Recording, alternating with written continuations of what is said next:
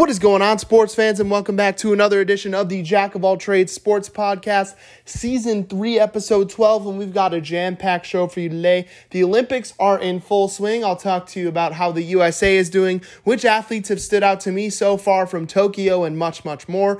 The MLB season coming right to the trade deadline on Saturday. I'll tell you what trades have already been made and which star players are on the move. And, of course, the NBA draft takes place tonight, Thursday, July 29th, and there are already a ton of trades happening, some crazy ones, which is why I decided to record this podcast episode today instead of tomorrow. And the Cleveland baseball team chose their new name. I'll react to that as well. And NFL training camp started as well. So like I said, jam-packed show. But before we get to all of that in this fun-filled sports hour, this episode, as always, is brought to you by Anchor. Anchor is the easiest way to make podcast creation tools, editing tools, everything you need to make your very own podcast. Anchor. Go to the Anchor app in the App Store, download it for free, or go to anchor.fm online to start your very own podcast today. Anchor is the reason this podcast is possible, so just a shout out to Anchor. You're going to hear an ad from them in the middle of this episode. Today is Thursday, July 29th. Let's go.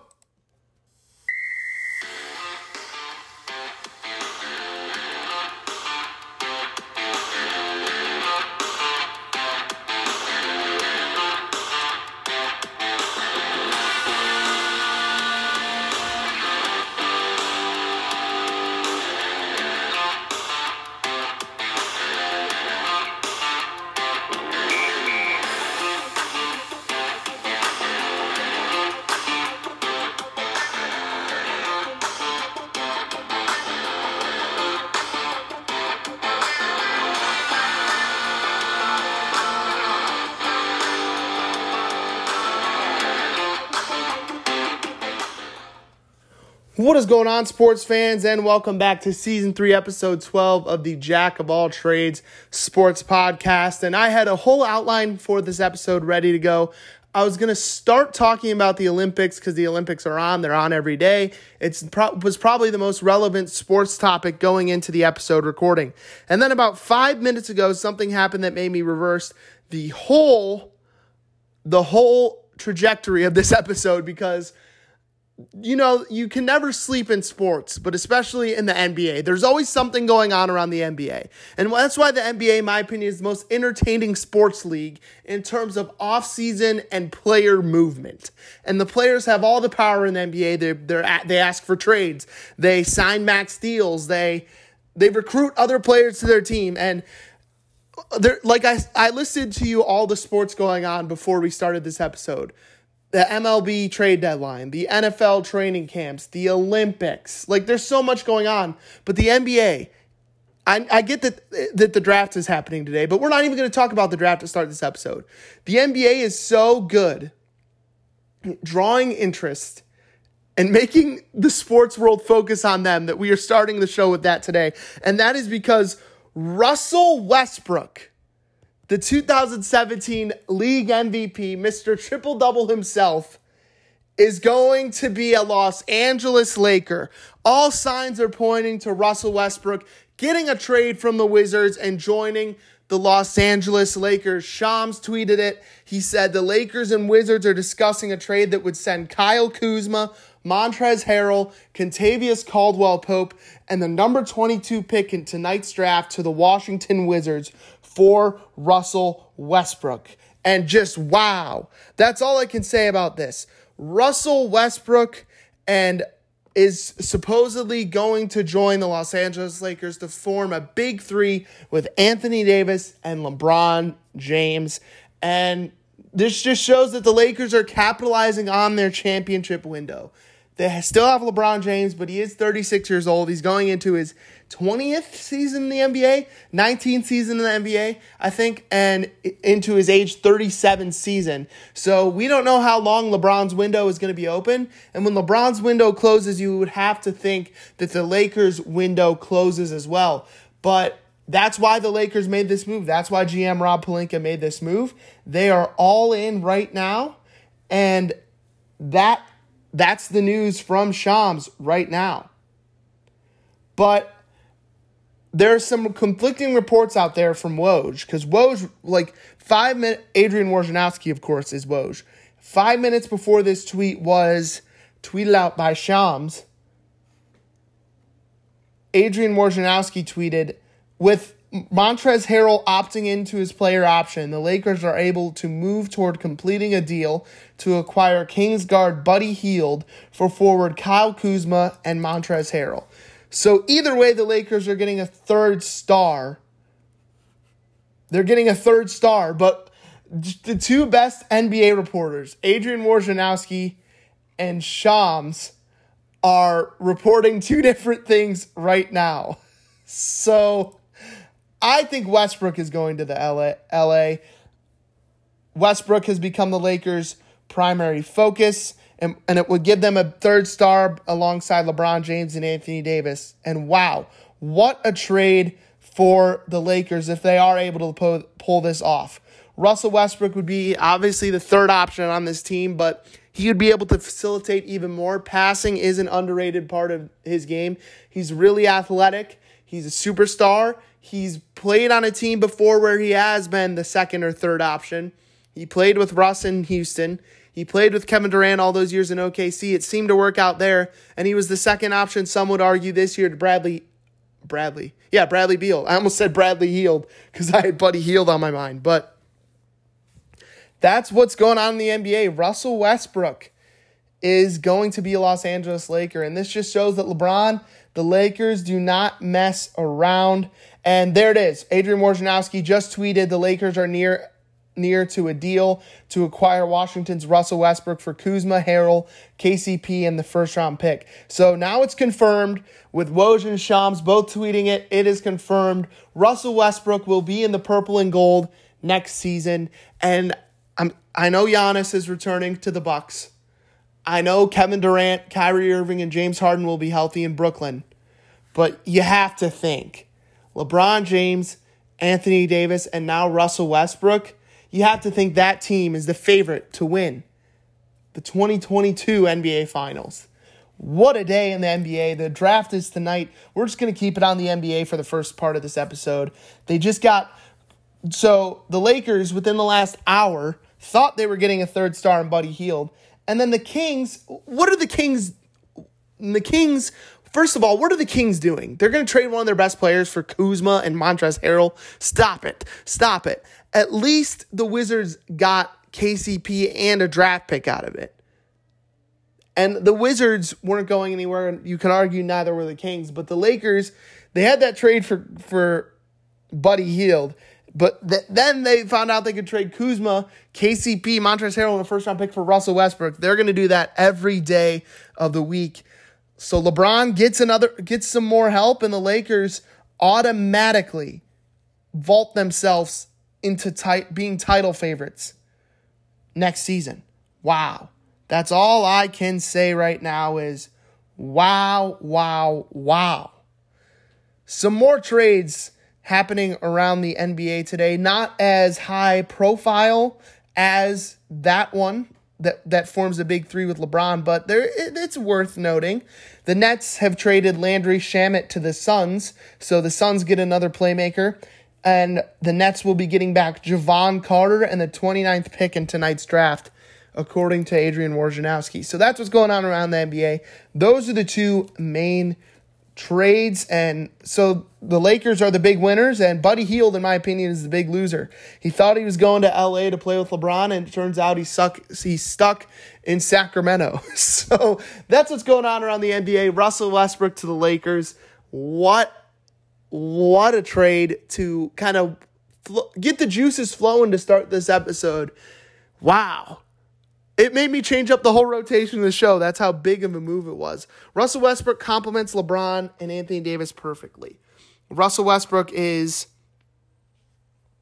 a playmaking, scoring point guard that is a great facilitator as well. He can be the first option. He can also be the third option. He can take that step back. It gives Anthony Davis a point guard, probably the best point guard Anthony Davis has ever played with.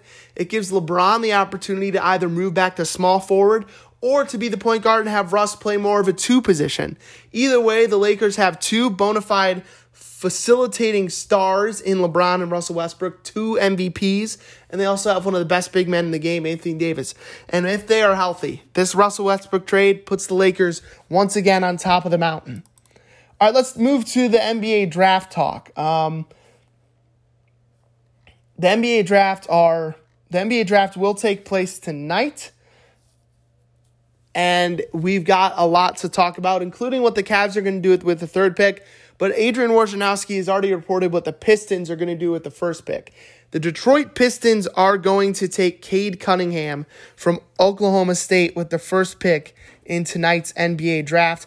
Cade Cunningham, the 6'8" point guard for the Oklahoma State Cowboys. He's a good defender. He's really a really good playmaker. His stats at Oklahoma State last year, he averaged 20.1 points, 6.2 rebounds, 3.5 assists, and 43.8% from the field. I got to watch him play in March Madness primarily, but also saw him in a couple primetime games this year. I picked Oklahoma State to go to the Final Four because of how good I thought he was, and he is a really good player.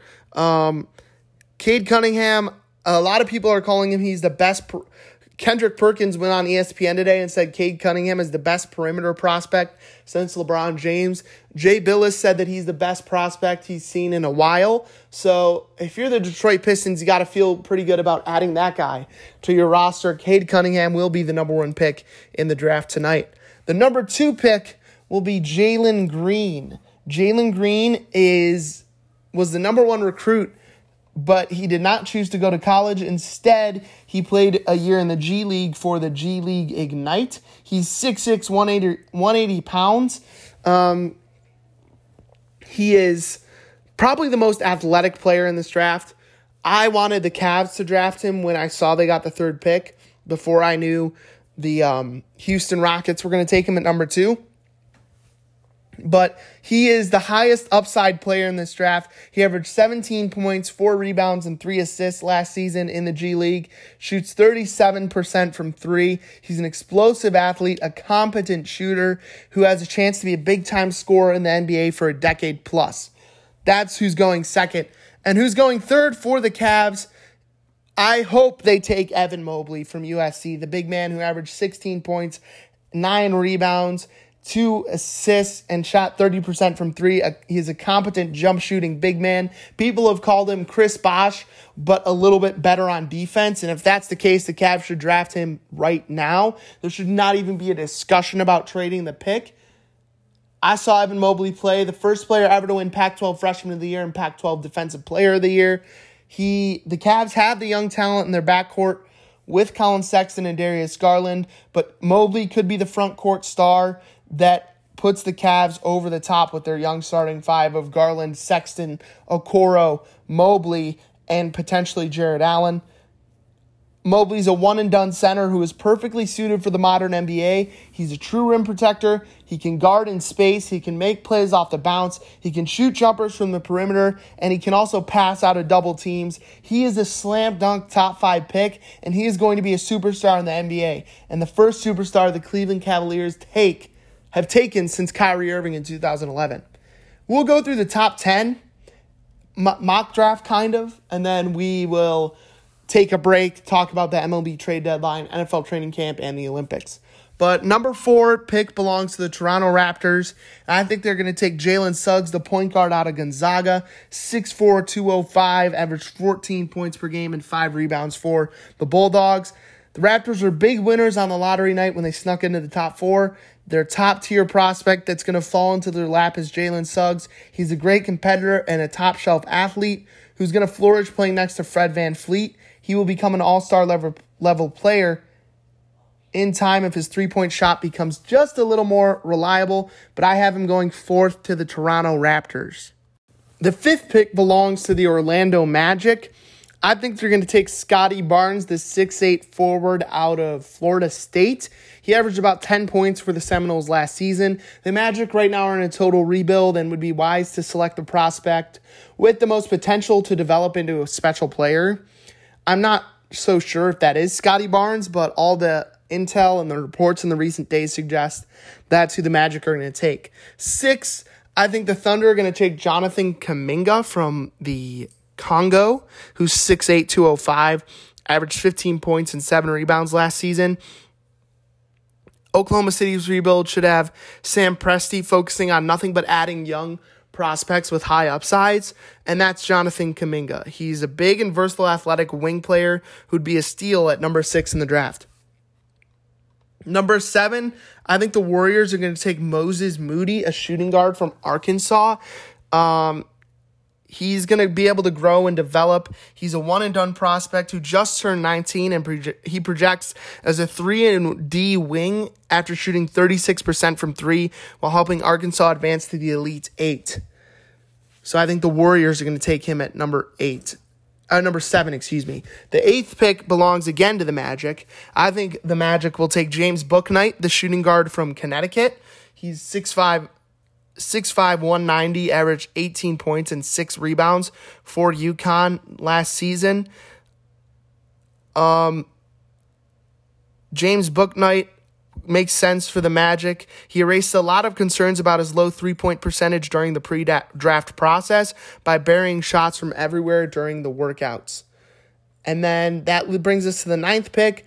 I think it will be Franz Wagner, the small forward from Michigan. He's 6'9", 220.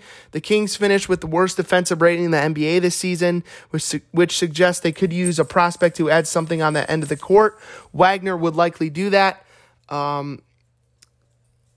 I probably would take Wagner a little lower if I were the Kings, but he can develop into a good player, and that's why I think the Kings will take him at 9. Rounding out the top 10, I think the Grizzlies will take Corey Kispert from Gonzaga, the 6'7" small forward who averaged 18 points and 5 rebounds for Gonzaga. He made 44% of the 6.5 3-pointers he attempted per game last season at Gonzaga. He's arguably the best shooter in this draft, which is why he'll likely be selected in the lottery despite some flaws, and I think he goes number 10 to the Grizzlies. So that is my NBA draft preview. The NBA draft is tonight at 8 on ABC, and we're going to take a quick break. When we come back, the NFL training camp, MLB trade deadline, and Olympics talk. You won't want to miss that. Please stay with us. We'll be right back. Real quick before we get to part 2, I wanted to update you guys on 2 developing stories that I kind of mentioned in part 2 of the episode, so I just wanted to confirm those. This is going to air before part 2, but just letting you guys know I recorded it after part 2. A little behind the scenes podcast magic here, but anyways, a little bit of time traveling, if you will. Texas and Oklahoma are officially joining the SEC. The SEC, the Southeastern Conference, has accepted Texas and Oklahoma into the conference following a vote by all the schools on Thursday. That means Texas and Oklahoma will be in the SEC come 2025 when their contracts with the Big 12 do indeed expire. So SEC is welcoming in Texas and Oklahoma to their conference with open arms come 2025. Another big news story that we did talk about a little bit. We touched on the Cubs trading some of their star players. One of those dominoes has fallen. Per Jack Curry from Yes Network, the Yankees are moving closer to trading for Cubs first baseman Anthony Rizzo. It gives the Yankees stability at first base, which they have not had since Luke Voit has been on the injured list all season. I don't know what the return is to the Cubs yet, but Anthony Rizzo is a big bat. He's a left-handed hitter. He's a great defensive first baseman who has playoff experience. Slam dunk trade, in my opinion, for the Yankees. And I think the Yankees now, with the addition of Joey Gallo, with the addition of Anthony Rizzo, I don't think they're done. I think the Yankees have put themselves in a good position to compete for a wild card spot this season. Don't think they'll catch the Red Sox, but they will be in that mix for that second wild card, maybe that first wild card too. But that is what's going on. 2 quick news stories I just wanted to update you about. I don't know anything about Chris Bryant or any of the other Cubs players, but just wanted to let you know. So to recap, I do talk about this in part 2, but I wanted to confirm it before you listen to part 2, so don't mind me when I'm talking about it in part 2 of the episode. Anthony Rizzo officially traded from the Chicago Cubs to the New York Yankees, and Texas and Oklahoma will be joining the SEC when their contract with the Big 12 expires in 2025. And now, part 2 of Jack of All Trades. Back to Season 3, Episode 12 of the Jack of All Trades Sports Podcast. The MLB trade deadline is in full swing. It is on Saturday, July 31st, but there are a bunch of trades being made already. And let's break through some of the biggest ones. And the biggest name off the board, we think, though it hasn't been finalized by either team, but it's looking that way, is Ken Rosenthal of The Athletic is tweeting, the Padres are close to acquiring Washington Nationals Cy Young Award winner Max Scherzer. And this would be a huge addition for the Padres, pairing Max Scherzer with a starting rotation that already includes Cy Young winner Blake Snell, that already includes Yu Darvish. That would make the Padres, in my opinion, World Series favorites. With that lineup, adding Max Scherzer as a certified ace to your starting rotation. Scherzer actually pitched today for the Phillies, against the Phillies for the Nationals. Went 6 innings, gave up 3 hits and 1 run. Max Scherzer would make the Padres World Series favorites, in my opinion. Sources say that other teams are still trying to top the Padres for Scherzer. The Nationals and Padres essentially have agreed on the players in the trade. The situation may be complicated by Scherzer's ability to veto any trade and effectively choose his next club. So what that means is the Padres and the Nationals have agreed on which players will be involved in the trade, but there are other teams like the Red Sox, like the Giants, like the Dodgers, although the Dodgers just did make a move we're going to talk about in a minute. There are other teams that are interested in Max Scherzer that are trying to top the Padres offer. And if they do top that offer, see if Max Scherzer would veto the trade to the Padres and maybe accept the trade to their franchise, if that makes sense. With that being said, though, it looks like the Cy Young Award winner Max Scherzer will be pitching for a new team come within the next couple of days. And right now that team looks to be the San Diego Padres. The Dodgers were in on Max Scherzer, maybe took a step back, realizing their division rival Padres were going to get him. So the Dodgers acquired Danny Duffy from the Kansas City Royals, the left-handed starter. He's been a great under-the-radar pitcher for the last, 10 years, ever since the Royals made the World Series. This season, Danny Duffy is having another Danny Duffy type year. The Royals are still in a rebuild. They probably got some nice young prospects back for him. Yeah, Danny Duffy this season, trying to find his stats for you guys. There it is. Danny Duffy this season, he's 4-3 with a 2.51 ERA. In his career, he has a 3.95 ERA. He's going to do that for you. He's going to be right around.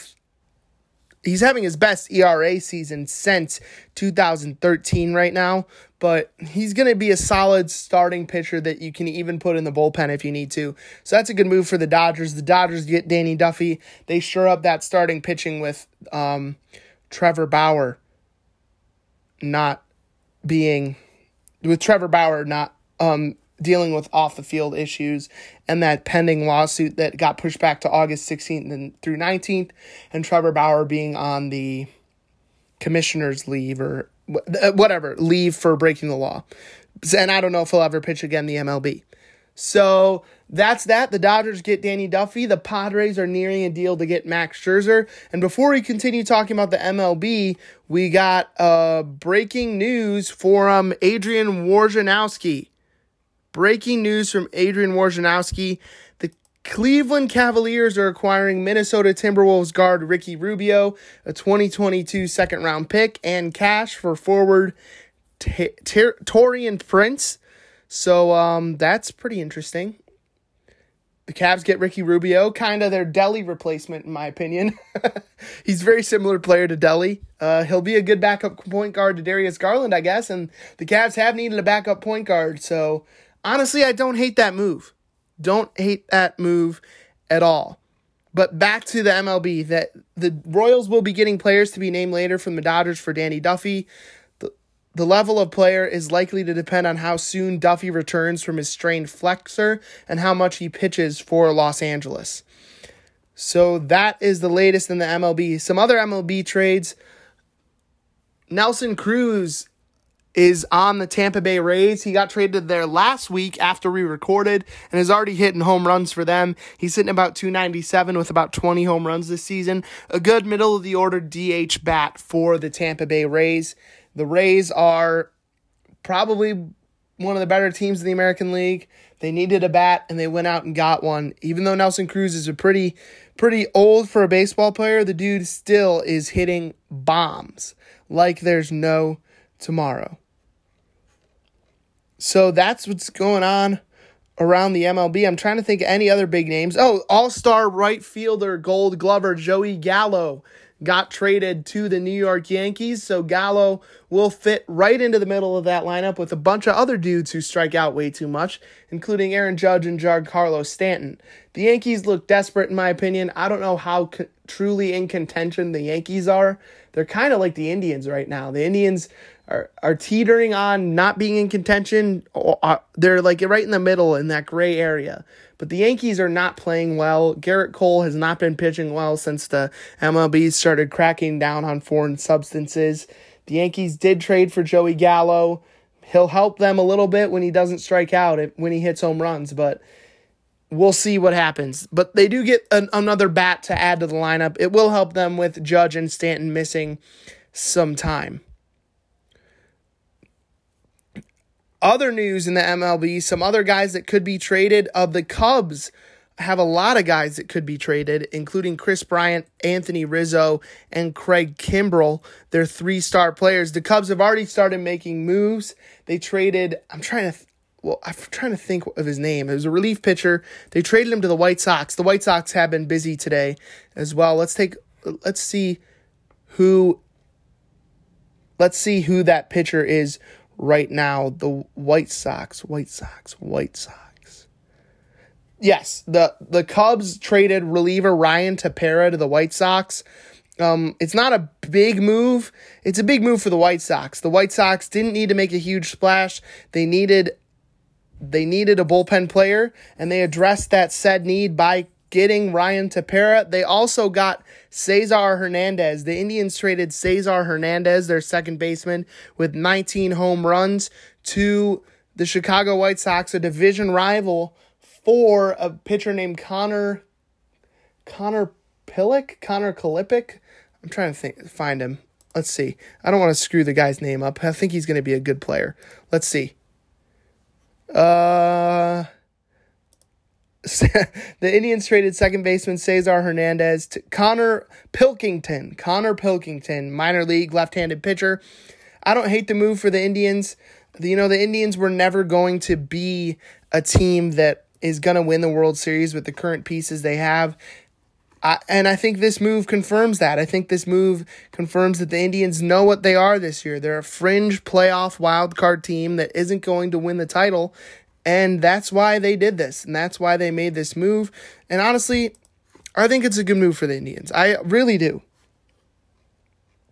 And because this move wasn't about trading to a division rival. That's not what this move is about. No. This move is because the Indians need to see what young talent they have. It is for the moves to acquire some of the young infield talent they've gotten by trading the likes of Francisco Lindor, trading the likes of Carlos Carrasco, trading the likes of Mike Clevinger. Those infield prospects like Owen Miller, like Andres Jimenez, like Tyler Freeman. It's a time for them to see those trades pay off and give the organization a look not into this year, into the future. The Indians are built for now and the future. They're a unique team in the MLB. A lot of MLB teams are either built for now or for the future. The Indians are in the unique position to be built for both. And that's why Cleveland made this move. It sucks to see Cesar Hernandez go, a Gold Glove player who's hitting a lot of home runs this year, but I think it's what had to be done. So that's what's going on around the MLB. Let's see. I'm trying to see what any other news. Yes, the Blue Jays acquired left-handed pitcher Brad Hand, former Cleveland baseball player, from the Nationals in exchange for catcher Riley Adams. The Brad Hand is a 3-time All-Star, owns a career 3.65 ERA, and leads the MLB in saves last season with the Indians. So that is what the Blue Jays did. They shored up a need. They got a closer, and that is what's going on right now. I'm trying to think anything else. Scherzer to San Diego is kind of the last big name. White Sox, Cesar Hernandez. Yeah, so those are the big trades in the MLB. Be sure to follow us on Instagram at JoteSportsPod. We will, of course, update the more trades as they happen. So, back to the MLB before we get to the Olympics and the NFL training camp and other news. The Cleveland baseball team, the Cleveland Indians, announced that they are going to change their name starting in 2022 to the Cleveland Guardians. So I'm going to start calling them the Cleveland Guardians just so I can get used to it. But the Indians no more. Cleveland's baseball team next season will be the Guardians. They unveiled the name in a video by Tom Hanks, and they also had Tom Hanks in the video. I'm trying to think what else they had. And then they also unveiled the logos and the jerseys, and they had a big press conference and everything. So obviously, a lot of Cleveland fans are upset about this. Some Cleveland fans love it. I'm kind of indifferent about it. I like the name change. I don't like the new logos, but I think the name had to be changed. It was time to change the name, and Guardians isn't the worst option, so I think it's a win. Obviously, the name Guardians pays homage to the Guardians of Traffic statues right on the bridge, right beside Progressive Field. So that's what the new era of Cleveland baseball will be, the Cleveland Guardians. I like it. They kept the same colored scheme. They only changed about 4 letters. But the Guardians pays homage to Cleveland. It's local. They did it the right way. They announced the name change the right way. They took input from fans on the name change. So I'm all in. And this is the most important thing. Cleveland Indians, Cleveland Spiders, Cleveland Guardians. As long as the baseball team has the name Cleveland in front of it, that is the more important part of the name. That is the most important part of the name. The Cleveland Guardians, it's great. It sits well with Clevelanders. It's pays homage to a local landmark, an iconic landmark in the city of Cleveland, and it's a good name. And the Cleveland Guardians are here to stay. Hopefully they change that logo. I think they rushed the logo a little bit, but at the end of the day, Cleveland will be the Guardians next season and beyond. So I like the name change, and I hopefully as long as Cleveland Guardians have a World Series championship next to their name in a couple years, that's all that should matter. All right, let's get to some Olympic talk. The Olympics are in full swing. The first week from Tokyo is happening right now, and probably the biggest story is not about who is competing, it's about who's not competing. And that, of course, is probably the greatest gymnast of all time, American Simone Biles. She competed in the team qualifying event for the gymnastics competition and tried to compete in the team final, but she withdrew because of mental health. And she was concerned for her mental health. She was concerned about getting hurt. She was unsure of herself on her first flip. She wanted to do 2.5 spins. She only did 1.5 spins, and she was afraid she was going to get hurt. And at the end of the day, Simone Biles did not compete. The United States won silver as a team in the gymnastics event, and Simone Biles also withdrew from today's individual all-around finals as well. There's some people who are attacking Simone Biles, but at the end of the day, I think, she's a human being just like the rest of us. And I'm sure if you ask a lot of people, if I ask you guys who's taken a day off because of mental health reasons, a lot of you would say that you have. And this shouldn't be any different. I know it's on a larger scale. It's at the Olympics. She's the greatest gymnast in the world. A lot of us waited 4 years to see her again. She's probably the most popular athlete at the Olympics this go around in Tokyo, and to see her not out there competing kind of sucks, but it's also a reminder that they are people too. They're more than just athletes. They have a lot of pressure on them. Simone Biles went out and said after she did not compete, she said she felt like she had the weight of the world.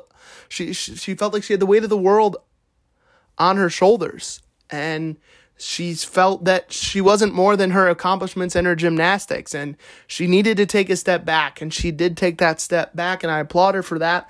But I also applaud the people that stepped up in her absence for Team USA to get them that silver medal, including Suni Lee, Jade Carey, and all the other gymnasts on Team USA. I want to shout them all out by name because they've done an incredible job stepping up in Simone Biles' absence.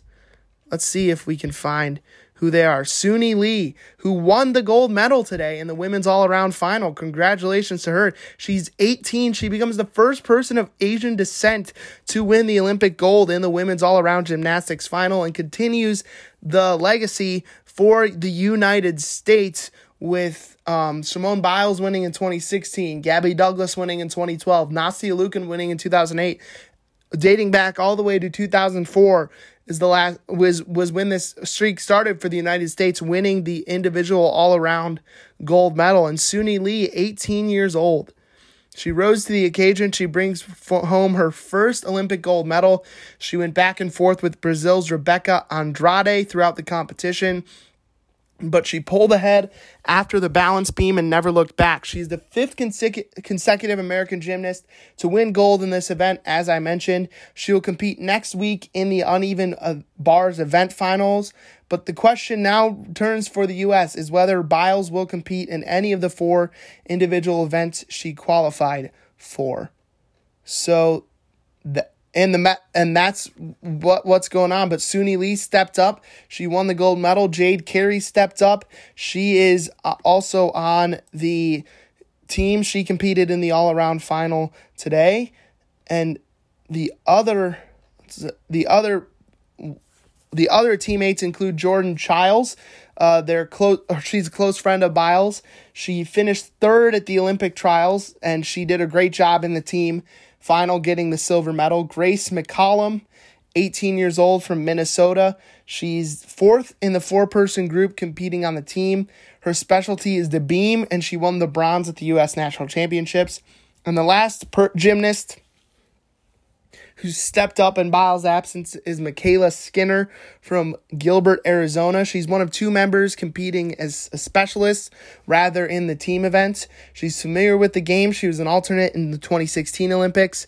She's done a great job at the Olympics as well. So shout out to Simone Biles for prioritizing her mental health, and shout out for her teammates for not letting that adversity affect them and stepping up to the plate and still bringing home a silver medal, and for Suni Lee for bringing home that individual gold medal for herself. Another big star in this Olympics is Katie Ledecky, probably the greatest female swimmer of all time. I've had the pleasure of watching her the last couple of days. She's done a great job in this Olympics so far. She won gold in the women's 1,500-meter freestyle, the first time the 1,500-meter freestyle has ever been an event at the Olympics, and she won by like a full 3 seconds on everybody else. She had an outstanding race yesterday in the 4x200-meter freestyle relay. She was the closer for the United States, and the United States, before Ledecky swam, looked like they were going to finish in maybe 3rd or 4th, and Ledecky brought them back to a silver. And if that race went about another 5 meters, Ledecky would have brought home the gold for Team USA.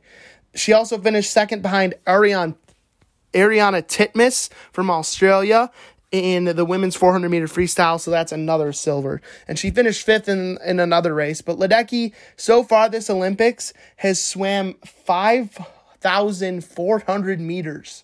And she's got more events on the way as well.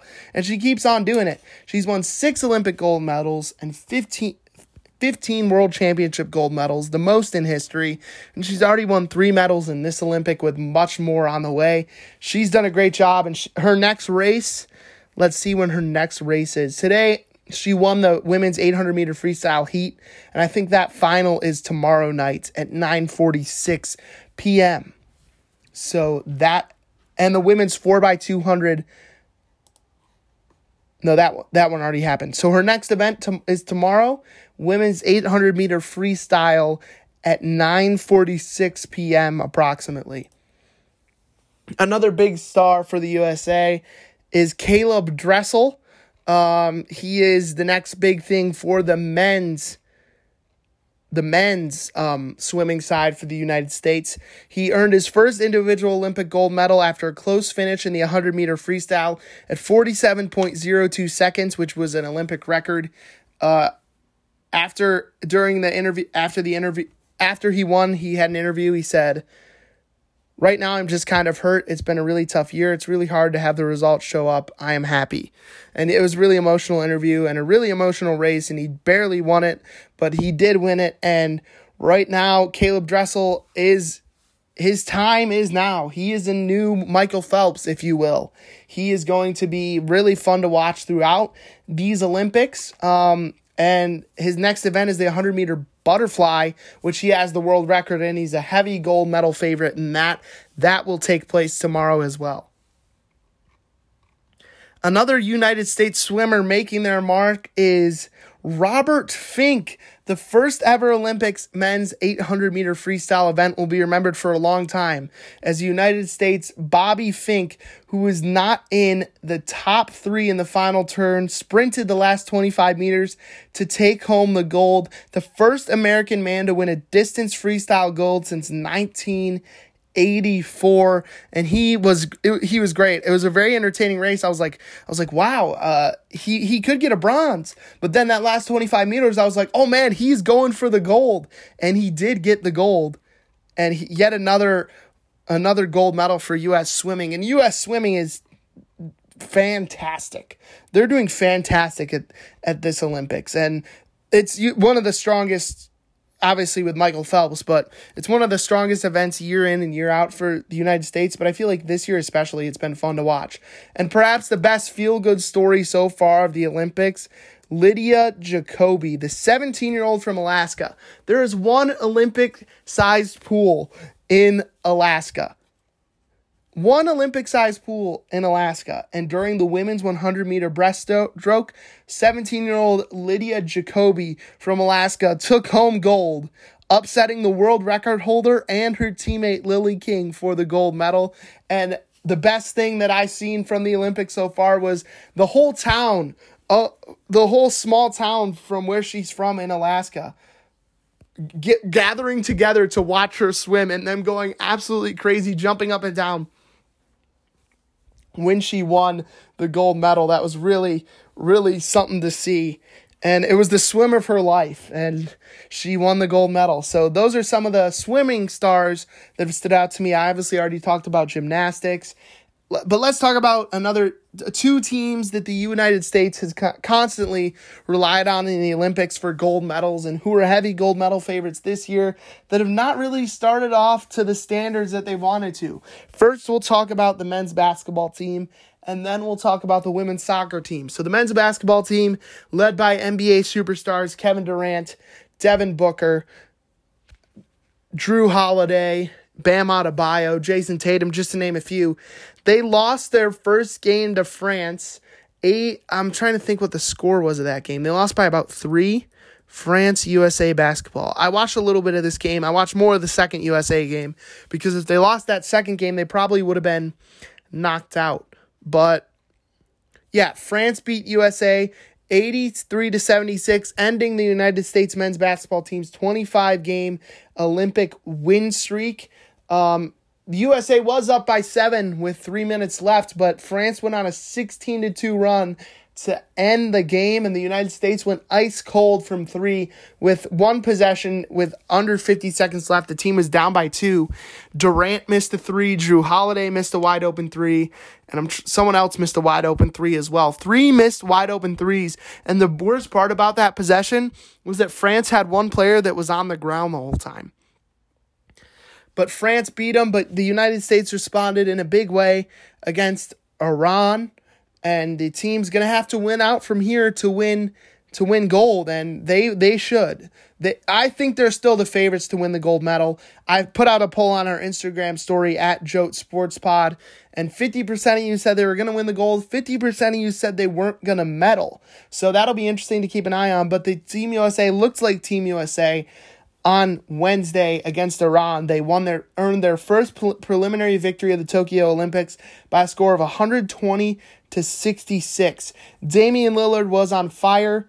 He hit 6 of his 11 attempts from three-point range. He had 18 points through the game's first 20 minutes. He finished 7 of 15 from the field for 21 points, 2 rebounds, and 5 assists. When Damian Lillard can shoot like this, there's no team in the world that can beat the United States.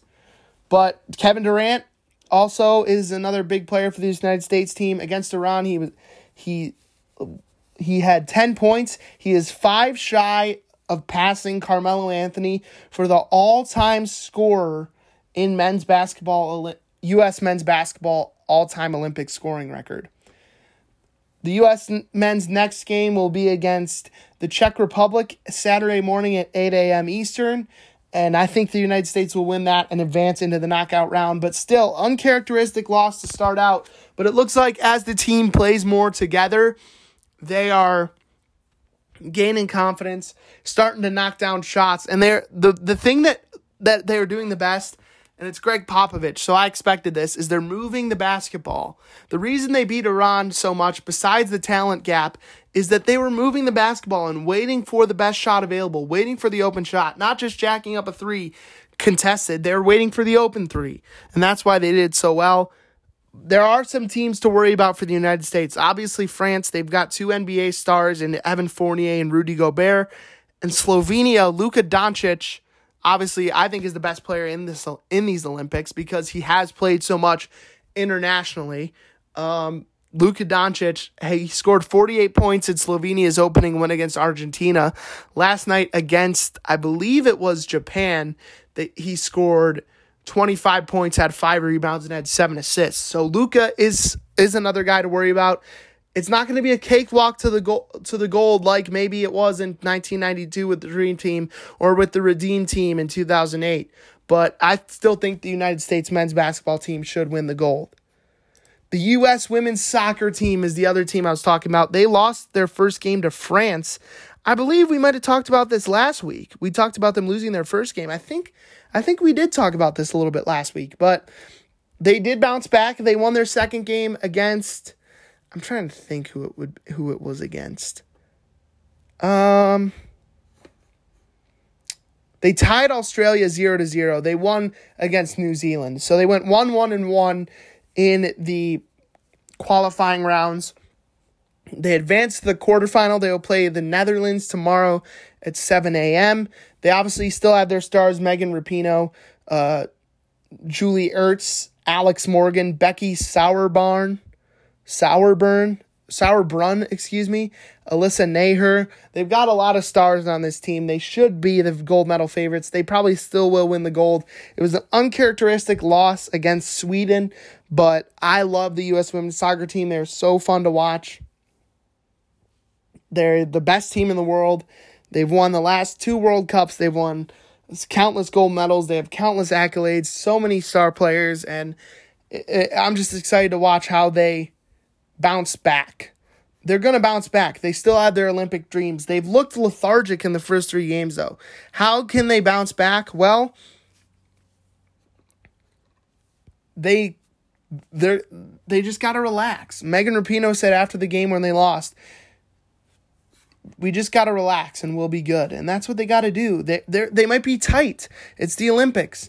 They found a groove in their must-win game against New Zealand, though. They won 6-1. They drew 0-0. The concerning thing for the U.S. is not that they lost. It's that they didn't even score in 2 of the 3 games. They thrive on inspiration, though, this team, both on and off the field. They're gonna be okay.